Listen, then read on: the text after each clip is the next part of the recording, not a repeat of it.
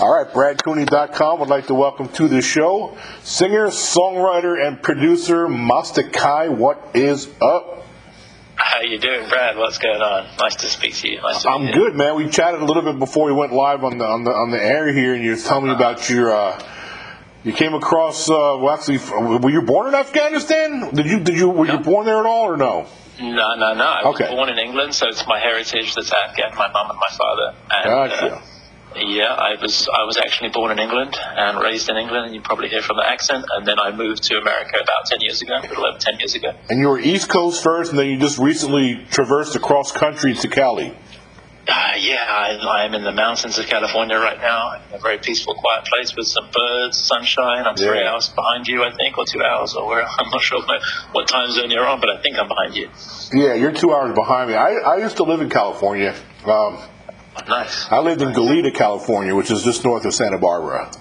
That's right. Okay, I'm heading up there probably sometime soon. I make little trips in my van on the weekend, and I camp out and check out places while I'm here. So yeah, that's what's up. Nice to be in the sun for any person born and raised in England. England's kind of like Seattle. You know, England has very similar weather to like the American Northwest, like in Seattle, up in Washington. That's right. Well, you know what's crazy? I did live on the East Coast, as I said, but I was very, very blessed to live for 2 years in Hawaii, which is what got the whole West Coast bug in me. Eventually I want to go back there, of course. But I'll never forget one day after living in Hawaii for about a year or 2 years and really getting the whole beach vibe, island thing and everything. And then I was in the airport one day and I saw just a bunch of guys sitting, for the gate when they're about to leave. Yeah. And it was a bunch of faces that just looked really pale and really unhappy and kind of like not smiling, kind of miserable, basically. Mm-hmm. And I thought to myself, that just reminds me of England. And then I looked at the flight, and it was Seattle. And I'm like, these are all Northwest dudes. Oh, wow, yeah. Yeah, pale faces, not smiling too much. It's a pretty striking comparison. It's very similar as far as the weather goes. Right. All right. So before we get into your latest EP and your latest singles, let's tell the listeners a little bit about you. How old were you when you first got into music? How did it all start for you? Yeah, man. It's a great question. I started early. My father, this EP is kind of dedicated to. This thing started with my dad's tape collection and his vinyl collection. I was about I guess maybe 14, and my dad, like I said, had a lot of tapes. He had a lot of Afghan traditional folk music, which is string kind of instruments and people singing in our language. And then he also had a lot of classical stuff like Beethoven, Mozart. He was really into the whole classical stuff, Bach and all that. So what I used to do, and I was also getting into hip hop at that time, of course. So in fact, not of course, there was no one really in my hometown who was into hip hop except my brother and I. So what I would do was I had a bunch of sort of early CDs and I don't know what it was, like Warren G, NWA, a lot of West Coast stuff, and some early Wu-Tang, stuff like that, 93, 92, going back. So I had a lot of that early stuff. And what I would do was, my dad had a hi-fi system, and whenever there was a little drum beat that was just a drum beat on its own, I would play that through the CD or through the vinyl. I would record it, and then I would press pause on the tape player, because I was recording on the tape player. Press pause after like 2 or 3 seconds, and then I would rewind, do it again, rewind, do it again, and I would do like 4 or 5 minutes of that, and then I would mix in like Afghan music from a tape or a CD and record it over that to another tape. So that was like early sampling before the computer. Yeah. I've heard since that time a few people started that way, but that's exactly how I started when there was like no computers. That's how I sampled. So it was a pretty trippy thing. So yeah, from 16 pretty much, but then my first serious stuff, I guess, and my first release came out in 2004.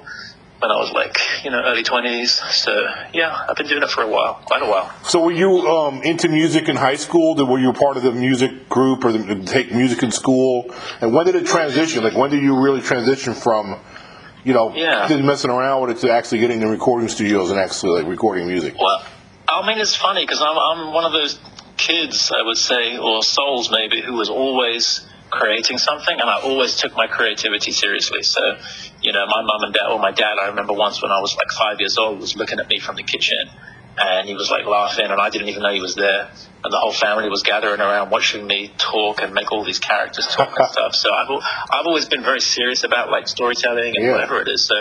So I was doing that even when I was 16 and I was messing around, as I said, with the tape players and everything. I was always playing it to people. I was like, listen to this, check this out. And I was also playing different music to people at school, whether it was like Mobb Deep, whether it was De La Soul, Tribe Called Quest, early stuff, a lot of hip hop, and Marvin Gaye I used to love a lot, of course, Michael Jackson and all that stuff. I was into it. So I took it seriously, and I wouldn't say I took myself seriously, but I took what I created seriously. So whenever I made something, I could sense that there was something special because I was in a special place when it kind of came to me. You know, I was always like, so I had that kind of feeling for the music, or for the music that came through me. I always say it kind of came through me. And so, I don't know when the strict line of when I got serious, quote unquote, was. I guess, like I said, maybe when I put my first release out, maybe when I did my first live show, which was a big deal when I was like 21. I'm very nervous, and there was all these dudes from London who were like dance hall stuff, and they came up on stage and they were like the main act, and I was just this opening supporting guy. I was like 19 years old, really nervous, and I remember they came up to me afterwards, and they were all in their Adidas. They looked so cool, and they were coming up to me like they were like Caribbean guys, you know, like, yeah, it's so cool. They were like, yeah, good man, respect, and they were like, all the love and everything. And I was like, okay, I made it. I guess I'm okay. Yeah. So after that, just doing more gigs, getting out there more. But I've always just been doing my own thing, and so it's like a journey of me. So it's like I'm not really in competition with anyone else. It's just deepening my own sound, deepening what I like to do. Obviously, given with all the influences that I have. You know, I'm guessing that just the kudos of the attaboys you got from them Caribbean guys really must have boosted your confidence. You know. Yeah, well, when starting out, it's a lot because I often forget this because like I said, I'm kind of, I don't know if confident is the word, but I'm very focused and I kind of know what I'm doing. But there were a couple of moments back there where I was very young and I didn't have any track record, and it's true. There was a couple of things like that happened. There was also a couple of people that weren't so nice too, and they said nasty stuff, and I kind of like, I remember that. You remember that too, you remember all the stuff when you're starting out. But man. But you know what though? Sometimes the critics and actually the if you want to call them haters or whatever you want to call them, that's actually just as beneficial sometimes because it just gives you fuel to inspire to be. Oh, totally. You know what I mean? So you just got to flip it on them. Yep. Yeah, I love it. It's all good to me, you know what I mean? Like, I'm a very positive guy, generally, when I do my music. You can't really make music if you're, negative. You kind of can. You can transform negative feelings into beautiful music. I've done that a lot, but generally you can't be, like, bitter and stuff the whole time. But, like, little moments. I always related a lot to Michael Jordan so much. This is before the whole Last Dance documentary came out, and they made a whole meme of him saying, like, I took it personally, but I used to watch Michael Jordan and the Bulls from England on like a 5-hour difference. I used to stay up till 5 or 6 in the morning watching the finals, Bulls games in the 90s. I was really into basketball. So, the mentality that he had back then, I would always have that same mentality in hip hop. So if there was a young guy, like, there's a dude actually who's came out at the same time as me. He actually became pretty big. His name's Riz Ahmed. He's now an actor, I think, and he's been in the Star Wars films, but he started off as an MC in London. And so me and him came out at the same time, and, he said some nice things about my album, and it was cool. But in my head, as a competition kind of thing, there's always this thing like, I'm going to one-up this dude, I'm going to one-up that dude, whoever it is at the time. Sometimes a lot of these guys have fallen off, most of them fallen off. One or two of them are still around making music, but most of them kind of fell off. But it's just like a little mini, silly little fuel that you add to the fire, and you kind of forget about it once it's gone, I'm a New York Knicks fan, so I detest the Chicago Bulls, but I have mad respect. But I tell you what, I still have nightmares of Scottie Pippen, Michael Jordan, Horace Grant. I remember them cats. Believe me, they're burned in my brain forever. But hey, forever, man. But mad respect. It's mutual, man. I remember those Knicks teams. I had so much respect for them. I loved Anthony Mason. He was he was so tough. He passed away. You know that, right? He died. Yeah, that's crazy. I know. Yeah, that's crazy. I'm about to say a prayer in my language. I always say that when someone passes away. He was such a cool guy, man. And he was just very serious. That's what I liked about him. Oh, yeah. He's a big guy, man. You don't see many people with that physique in the league anymore. No, not at all. There was him and there was Larry Johnson. I was rooting for the Knicks that year when they went to the finals. Yeah. So they had Allen Houston. They had Larry Johnson and all that. But I will tell you this. go on YouTube and search for when John Starks dunked on Michael Jordan. I'll never forget that play, ever. That was one time. It did. Just say it was lightning in a bottle, but I'll take it. What a cool dude. Yeah, man, for sure. Legends. All right, let's get back on you. So before we get into your music, I want to tell my listeners what your stage name means. Mastakai. What's that mean? Mastakai. Well, it's not my real name. My real name is Yusuf Mistaq. Yeah, it's just your stage name. So, yeah, and you'll see that my last name, Mistaq, Mistaq, is very similar or slightly similar to Mastakai. Mm-hmm. So what it is, my dad, who was an anthropologist studying in the 1970s, way back before I was born, he looked into his family trees, genealogy, lineage, and he went really far back, and he found out basically where he's from on his side, because in Afghanistan that whole society it's tribal, and you can basically you can know where you came from if you do enough research, basically. So he did a lot of research, and I found that out. Unfortunately, he passed last year, and I found all these. Sorry to hear that. Yeah, Oh, thank you, man. I found all these documents that I'd never seen before, like research that he had done, research papers that he had written about, like all kinds of interesting stuff. I mean, it was just crazy, and it was really beautiful for me to read because it was like getting in touch with a deeper side of who I am, really. And so that was the name of our tribe, I guess, way back when, which evolved into my present day last name.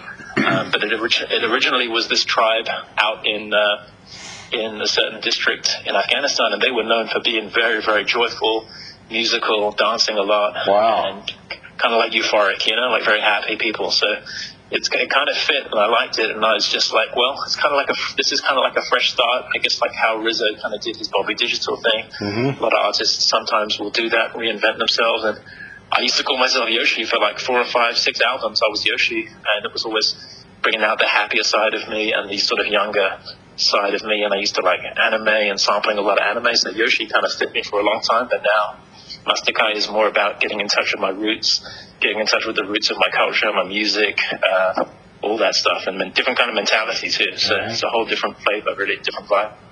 Kind of cool that like your bloodline is notorious for music and dancing and being joyful, and like you have your passion for music, so it's like it's like that hereditary thing, it's like genetics. It's brilliant, and my dad had told me a story from when he was a kid, because he ended up becoming a very notable scholar and everything, and he was working for the government before he passed in Afghanistan. So he was a pretty well-known guy in his field, in the media field, and in anthropology before that. But when he was very, very young, his dad had passed and his brother was raising him, and he came home one day with an instrument called the rubab, which is a very famous instrument from Afghanistan. It's actually the instrument that became the sitar in India. So this is cool. Yeah, the sitar, like Ravi Shankar, George Harrison, all that. Yeah. So this is the instrument that kind of that was the father of the sitar. So it's a very old instrument. He came home with that, and it's still played in Afghanistan to this day. So he came home and he was like, I'm going to be a musician. He was all happy. He was like 6 years old. And his big brother, who was kind of like his, kind of raising him at the time, and he chased him around the house, snatched the instrument, and he was like, it's very sad. He was like, people, music is not a respected tradition. You're not going to do that. You're going to become this. You're going to become that. You're going to do all this other stuff. So, it was in my dad. And like I said, my whole music started from sampling stuff from his music collection, because he was crazy about music. Like whenever we were driving in the car as kids, he would be like, listen to this, and he would get so excited, just like I did, when I was getting into hip hop and R&B years later. So, I mean, yeah, it is pretty beautiful when you see that certain things are kind of in your family. Yeah. And some generations they get to manifest, and in other generations maybe they don't, but it's kind of there, right? Yeah, it's awesome, man. Okay, so you have an EP out now. Again, let's make sure I got the pronunciation correct. Is it Zyara? Yeah, it's pronounced Ziara, I guess. Z or I? Is it long or short? Ziara. Gotcha. Yeah, so the EP is called Ziara, and if I read it right, there's 3 songs on it. That's right, just 3 tracks, pretty short. But I want to talk about, before we touch on that, because what I read got my interest, is this EP was written specifically for Afghans, which I thought was cool, man. I think that's interesting. I get it. I understand why, but tell my listeners what the thought process was behind that. Yeah, definitely. I mean, it was basically, it was, I say written, I mean, you know, my music is something that is like, I kind of touched on it earlier. From the very beginning till today, it's something that I kind of channel. I don't want to sound too pretentious or, you know, like some kind of spiritual guy or something, but it's something that really does come through me. So when I say I wrote it for Afghanistan, what I kind of really mean is I really intended it for my peoples. Like, I really put my heart in that direction when I was recording, when I was singing. So it's not so much that the lyrics maybe are like, dear Afghan people, you know, it's not really that obvious, but it's more just like, this was the intention to sort of reach them, to affect them, because there's so much stuff that's happening in the country. Yeah, that happened actually right after my father passed. As soon as he passed, it all happened. Actually, after his birthday, the Taliban just literally came in one day after his birthday. So it's pretty, it was pretty symbolic of me. And I'm like, there's not really much I can do physically. And a lot of people, Afghans in America, are doing, you know, a lot of great work, doing what they can, welcoming the refugees and so on and so forth who had to escape, which is great. But for me, I had this kind of turning point where I was like, this is really no longer about just, you know, giving money and supporting charities in the traditional way. Because I've been doing that most of my life, and there's nothing wrong with that. But for me, I was like, no, there has to be something deeper. There has to be something more powerful than just, you know, here's some money, let's do a GoFundMe, let's, you know, welcome refugees at the airport. I've done all that stuff for like 10 years. I've been doing it. So it's like, you know, let me do something really, really different. So my intention was the music and also just the energy of the music to open something, you know, and I'm still kind of waiting to see them. So I've had certain things that have come back to me since I've written, since I put it out, like letters that people have written to me, but yeah, it's still something that is kind of opening for me. So it's a little bit mysterious and mystical, but yeah, that's the intention behind it. To sort of reach them somehow. Yeah, liberate my people in whichever way it can do that. Yeah, I think it's fantastic that you're doing that. Thank you, man. I really do. I think it's something that's heartfelt. It's something, you know, like money's great. Money doesn't do everything. The money doesn't hit the heart. No, man. And these people, you know what's really shitty, pardon my language, what's so shitty about that situation is and look, I'm not by any stretch saying America's perfect, because America's got some issues too. But that being said, the Afghans for like 20 years had some freedoms. You know what I mean? Like they did. Women got to go to school and be teachers, and for that to be taken back away from them really gutted me, man, when that happened. Yeah. So, well, it's beautiful for me to hear that, because I think probably a lot of Americans felt that way, but I haven't heard it that much from people, because it was such a traumatic thing when it happened, and the way that it happened, that I didn't really want to speak to anyone. I was kind of mad, you know, and upset the way that it happened, so I wasn't trying to reach out to Americans. Because, you know, to be honest with you, just to be really real with you, you hear a lot of that, and sometimes it could be like an echo chamber where you kind of hear it a lot, like, oh, these poor people suffering, and I'm like, I don't want to hear that from anyone sometimes, you know? And I think probably a lot of people felt that way. But it is beautiful to hear that, because it's true. And to be quite honest with you, you know, I wasn't in favor when they first went in, after, like, you know, way back when. Because you never want anyone else to come into your country. Yeah, of course. That's natural. Yeah, of course. But having said that, like, when they were there, you're right. And I was actually listening to this great musician just a few days ago. I saw on YouTube. It was a while back. It was probably recorded like 10 years ago or something. Just a folk musician. He was singing this amazing song. It was like an Afghan Bob Dylan sitting there with his rhubarb, and he's singing about, like, the people who are coming to occupy and oppress his country. And he literally doesn't mention America. He mentions the Russians, the English, which is from way back. He mentions the Arabs now, meaning the extremists who are coming in from Saudi Arabia. He didn't actually mention Americans, and it's like, it's funny, because, like you said, a lot of people, I was there in 2018 or 2019, and a lot of people have this thing with America where it's like, you know, no one is in favor of anyone coming into anyone else's country, but Americans did do a lot of positive things while they were there. They didn't do everything perfect, absolutely, but they did a lot of positive things. So it's, the way that it ended up was pretty crappy, but hey, you know, it happened. It is. It's one of those. A lot of crazy things are happening right now. So it's really a bittersweet situation. It's really a bittersweet. America had, you know, there was some good intentions, and then they provided like 2 decades of some freedoms. And what's really just guts me is the fact that, you know, kids like had a taste of it, of some freedoms. You know what I mean? And then I would almost rather not see it ever than have it for a little while and then get it ripped away. Well, there you go. There's an old song actually in England. I think it's better to have loved and lost.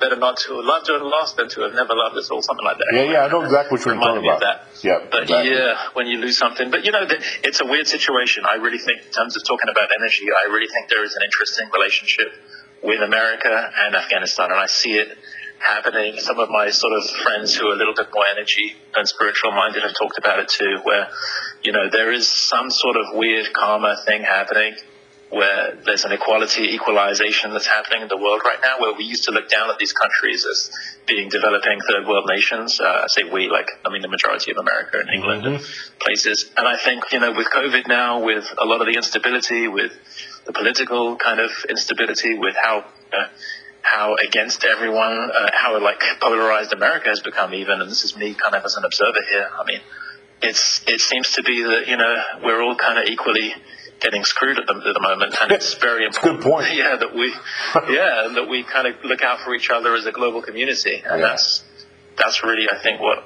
is another really important thing that's kind of coming out and coming through is that we've always said it. It used to be this thing that hippies kind of would say in the 70s, maybe in San Francisco or something, singing about hey, we're all one or whatever. But now it's getting to the point where I feel like it's going to have actual consequences if we don't start actually really acting like we're all connected. And so again, music is hopefully a part of that too, because there's some songs that are in English, and that was intentional too. Very well said, man. Very well said. I agree wholeheartedly, man. Nice. All right, so Ziara, the EP, I heard one song they sent me called Radiating. Right. That's the last track, yeah. Look, man, when I first heard it, I wasn't sure what to make of it. But then it grew on me really fast. I mean, and I really love the part where you kind of rap narrate. You know what I mean? You can tell that story. Yeah, it is. That's my hip hop self. I love that, man. I thought that was terrific. So tell the listeners out there a little bit about that song, the backstory, and then touch on the other couple songs that's on the EP. Yeah, thanks. That track, I don't know, man. That was the last track on the EP that I added. You see the cover image is just this boy who looks like he's kind of floating. I feel like it's kind of like a mystical version of that Nirvana album cover, Nevermind. Kind of reminds me of that. Yeah. My brother is a visual artist, and he actually came up with that. Oh, nice. Good job. Yeah, it is nice, right? And he came up with it after hearing the first two tracks, so he didn't hear Radiating, the final track. And as soon as he sent me that artwork, I'm like, I need to add this other track that I'm working on, because it's got this underwater kind of vibe to it, which is what Radiating has. It's got this oceanic underwater kind of feeling, and it's also kind of, it's kind of hard to describe. I feel like if people hear the lyrics and really pay attention to the lyrics, they might think that I'm super depressed or suicidal or something. But actually, it's kind of like, in the face of all the chaos that we're talking about that's happening in the world, it's kind of like, let me just not fight against it, which doesn't quite mean I'm giving up and I'm not going to do anything, but it also means let me not get so wrapped up, let me not get so depressed or sad or beaten down. Let me just submit and accept. And so that's kind of what the track is. It has this kind of weird, somber kind of release kind of feeling to it, and that was the vibe. The lyrics, just came how they came. I never really understand my own lyrics. Sometimes years later I listen to them and I'm like, oh damn, that makes sense. But for right now I could just tell you that it's kind of a magical song, and I'm very happy with the fact that it has whales in it, because I've always loved whales ever since I was a kid. I'm big into nature and stuff, and I love that whale song, and it never, it's always been in the back of my head, like, oh, I love the way the whales sound, but it never came to me to put whales in a track, and so for some reason on this track, I'm like, yeah, whales are coming on this track, so that's what happened. I rap in, and then there's whales singing, and I love it. Kinds of stuff happening, yeah. I'm a big whale guy too. I like. Well, honestly, this is going to sound weird to you, because I'm a firm believer in UAPs, and I believe UFOs are real. And I think that whales probably know about UAPs before humans do. I mean, there's a lot of. I'm a Navy guy. I served the country in the Navy, and saw some strange things in the sky. I don't mean to get off. We'll get back on your stuff in a second. No. But I've seen some strange UAPs, and I actually tracked a few of them on radar too at crazy speeds. This is back in the 80s, man. And some of those UAPs are seen by like fighter pilots that actually submerged under the ocean. And I just, whales are very, very intelligent creatures. There's something very mysterious about them, intelligent. Like I said, I lived in Hawaii for a while, so I used to go out to this specific place called Kaena Point, I think, and I would just watch the whales sometimes from a distance, and it was something else, man. They're very majestic and perfect word. I don't know. We actually, when my ship, when we were in the North Atlantic, this is back in 1987, if I remember right. But we were not too far off the Norwegian coast. We were going into Tromsø, Norway. But I remember my captain of the ship, actually, we went to all stop because this whale crossed right in front of our ship. And we actually had to go to all stop. We totally gave the right of way to the whale. And I got to run outside to the 01 level, and I actually got to watch that thing. It was maybe 30, 40 yards away from me. It was an amazing, took my breath away. Honestly, it was amazing to watch that whale. Yeah. Did you see its eye by any chance? Didn't see its eye, but I seen him blow the water up out of his hole, though. Right. I've seen that too. It's pretty cool, right? Yeah, it's amazing, man. It's just amazing. But all right, so you got two more songs. Let's touch on those other two songs. Yeah. So Ziara is the title track. That was actually the first one that I made, and it's the first track on the EP. It's the only one that's kind of up tempo and a little bit aggressive sounding. I don't know. It sounds aggressive, but it's very, very upbeat and kind of, hard. I would call it a hard kind of beat. And that was really. I did that in the time signature, which is I'm always a 4/4 kind of regular time signature guy, Western time signature. And then for that track, I changed it to 7/8, which probably doesn't mean much to most people. But if you think of a beat, does to me. I took music theory in college, so I know where you're at. I know what you're talking about. Yeah, you know what I'm talking about. Yeah. So 7/8 basically hits different. It's a different vibe. It is. Energy. It's a very rare time signature. It's not used that much. I think you might hear it in Afghanistan. You probably hear it in some African music. So it's not that common. And, to a lot of people, they may not even notice it, but it's one of those things that I think is subliminal. Like, people feel it whether they don't realize it or not. So, it's got a different time signature, and that's the first track that I ever did in Farsi, which is my language that I speak. Cool. My mother's side, it's like mother's tongue kind of thing. So, that's that, and it's kind of a trip, man. It's like, I feel like Ziara in Arabic actually means kind of like a journey, like a spiritual pilgrimage or something. So you could make a Ziara for many different reasons, but basically means a deep spiritual journey. And so that's that, and then the track itself starts off, like I said, pretty hard, and then it goes into this really trippy kind of open ambient music, and I'm kind of doing spoken word, kind of hip-hop. Someone just told me that I sound like Killer Priest from the Wu-Tang, which as soon as I heard it, I'm like, oh yeah, damn, I do. But hey, that's okay. That's a pretty nice compliment too, actually. It's a compliment because I love that dude. Yeah. I haven't, I used to listen to him a lot back in the early 90s.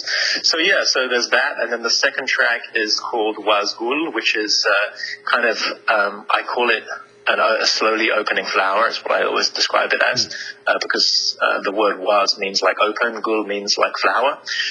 It's a pretty personal song, and it's kind of like a goodbye kind of song, and I think that on the surface it could be goodbye to someone you love, but I think on the deeper way that I look at it, especially when I hear some of the lyrics now, I'm like, it's kind of a goodbye from me to my dad who passed away. It's also a goodbye from me to the country that I knew, because it's a completely different country right now in Afghanistan. So I'm kind of saying good, in a weird way, kind of saying goodbye, but also we're always going to be together. It's kind of a comforting, bittersweet kind of track, and the music is just. I was really, really in a certain kind of place, I guess, emotionally when I recorded it. So the music, I think it comes through. It's very much like you can kind of hear it developing. It's kind of like feeling clouds passing by you, and watching the sun come out behind the clouds. Mm-hmm. It's got this certain kind of vibe to it. Again, kind of underwaterish kind of vibe, which is kind of the theme, I think, on the album. Or on the EP. So I think you'd probably have to hear it to fully get what I'm talking about, but hopefully that conveys a little bit of the vibe. Yeah, no, for sure. I'm actually going to listen to all of them. Oh man, nice. Yeah, for sure. I'm going to support you. I'm actually going to send you a free copy of it. You just got to give me your email because I haven't. Oh, fantastic! Yeah, we'll do that as soon as we wrap up. That's awesome. Or whatever. So yeah, very cool. Do you have a video for any of these songs? Any videos? Yeah, the first two have videos. Nice. Ziara has a video on YouTube. You can just type in Master Kai Ziara. And then the second video, Wazgul, has a really cool video. And that video is, people laugh at me because I always have this, I'm always coming up with the, crazy new ideas. This video for Wazgul, the second track, it's on my Bandcamp too. You can see the video there or on YouTube. It's a video that I designed not to be watched. Let me say it again. A video that you don't have to watch. So the whole point of it, really, for me, is it's a very much like a vibe video. It matches the song. It's got that kind of blue underwaterish vibe. It's got this flowy vibe to it. But I want people to, when they listen to it, it's kind of what I do sometimes when I really like music. I close my eyes and I just kind of go into the music. And then sometimes I'll open them again during a music video. If I really like the song, I just close my eyes. And then I open them up again and I'm like, whoa, what's this? And it's kind of like a surprise. So I kind of made the video to accommodate that kind of experience, or way of experiencing music, where you can kind of really take yourself somewhere else with it, come back to it whenever you want, and then do whatever you want after that. Go deeper again or stay with it. So yeah, it's a unique music video. I like that, man. The video that you don't watch, you just gotta feel it. Basically, you gotta feel it. Exactly, that's what it is. At the end of the day, if you're not feeling it, there's so much music there's so much music that is very clever right now. There's a lot of very well produced music that sounds very slick. But I like to think that what I do is a little bit different from everything else. So. Yep, it's all about connecting, man. When you write songs, the two things: if you can connect with people and you can write songs that people can relate to, that you're off on the right foot. Oh, I love it. Yeah. And that's a challenge for me because I'm a very weird dude, but I love it when I can connect because it's the best. But you know what? There's a lot of weirdos. There's a lot of weirdos out there. Exactly. and I mean that in the best of ways. Because you say to yourself, hey, if I'm as different as I am from most people, and I think I pretty much am, and if I can relate to people, and I do, people who hear my music, pretty much always feel it, and I always get so many nice comments and feedback or whatever, then anything is possible, right? That anybody can connect to anybody if it's my music. That's true. So yeah. That's true. Okay, so a couple more things and we'll wrap it up. Yeah. So talk about this online project you have for Afghan boys and girls. Yeah, so this is something that I'm developing right now. I've been working on it for a while, and I'm kind of hesitant to speak about it too much. Because it's not released yet. No, I can certainly talk about it, but it's one of those things that's developing, and the thing is that it's... I know the Taliban are not going to listen to this radio interview, so I'm kind of cool, but the thing is that it's dependent on me getting a message, being able to get online education out there through the internet, to people in Afghanistan. And the reason that I'm saying that is because the kind of education that the Taliban are kind of offering is really not enough, in my opinion. Of course. As a writer, as a musician, or whatever, I want those kids to have as broad an education as possible. So I'm speaking to a few different people, but it's very sensitive, because my whole vision on doing this was, wait a minute, I don't think they're sophisticated enough, and I know they're not sophisticated enough to be checking Instagram and stuff and blocking specific things. They don't have any kind of IT presence, and I'm pretty certain about that. So that's just my own personal observation. It's not China or Russia who have sophisticated, blocking algorithms and developers working for the government. It's not that. They don't have that for sure. So that's an opportunity as far as I'm concerned. But I just I'm just still trying to figure out the right way to partner with people. I'm reaching out to a few different people in the country, and obviously internet's an issue there. People in the cities, most of them have internet. People outside of the cities don't. Pretty much that black and white. So that's another thing. It would probably be something that would work for cities and not other places. But basically it involves me, before my dad passed, he actually translated that famous book, How to Meet Friends and Influence People, which was a huge deal. And he translated it in the Pashto language for people in his, in very poor places basically to read. And, that's a groundbreaking Western book on, basically getting along with people and how to be diplomatic and all that stuff. So I'm kind of just continuing that tradition. I want to read, things that I think are amazing, give them to the audience over there who need them, and basically just expose them to different stuff and variety without compromising these fundamentalists who are kind of running things right now and putting their rubber stamp on everything. And I think, I'm a big believer in being smart and not trying to just oppose people, because I think if you oppose outright, and hey, I'm not in favor of these guys at all, but if you just oppose and you come outright and be like, I'm your enemy, then, you're really not going to get too far. And it's, I actually want to do something to be able to help. So this is my way of kind of developing it slowly, trying to put a curriculum together that would not obviously go against their extremist agenda, but still in a subtle way be able to reach kids and be able to reach girls specifically. So, you're walking a little bit of a tightrope there, but you're doing it the right way. You take your time with it. This is something you think through, you research, and you take your time with it. Because it is a tightrope. Exactly. You know, you don't want to. You said it because I mean, the revolution. I mean, there was my dad. I'm talking about my dad a lot. He would always quote me this Dostoevsky quote when he was saying that the revolutionaries are going to always turn on each other in the end. And you see a lot of. I used to be very, very much like super liberal into protests and stuff in my 20s, and I changed a lot because I worked for the media and I kind of seen how things work on both sides of the agenda. And so, I don't really believe in that radical approach anymore. It's just kind of what you say, building things slowly, doing things in a very calm way, building consensus instead of trying to be against people and, outrage culture and all the stuff that's happening in America right now. It's very boring to me. So yeah, man, it doesn't get anything done. Actually, that's the biggest thing about it. Yep, I 100% agree. All right, let's see. Let's talk about what your goals are before we get to 2023, and then we'll let everybody hear where they can follow you on your social media, and then we'll wrap it up. Thanks, man. That sounds great. So, what are your goals? What do you want to get done before 2023? 2023, that's good. I haven't thought about it. It's funny you say that because just yesterday I was thinking, damn, what is it now? It's summertime. We're halfway there. Halfway. I mean, this happens every year because I'm born in March, so I look forward to my birthday in March, and then I kind of check out, and then before I know it, it's like, halfway through the year. Yep. So, I'm actually really, really raring to go with Mastakai, with this new project of mine, with this new name, with this new energy. Yeah. I've got a bunch of songs. Like this 3-track EP is very much an introduction. Get people's taste buds wet to see something different, to feel Afghan music that comes from someone who's not in Afghanistan but loves the country deeply. So that's just an introduction, and it's also pretty somber and pretty chill. Most of the tracks, except for the first one, are a little bit kind of more calm and somber, I guess is the word I used earlier.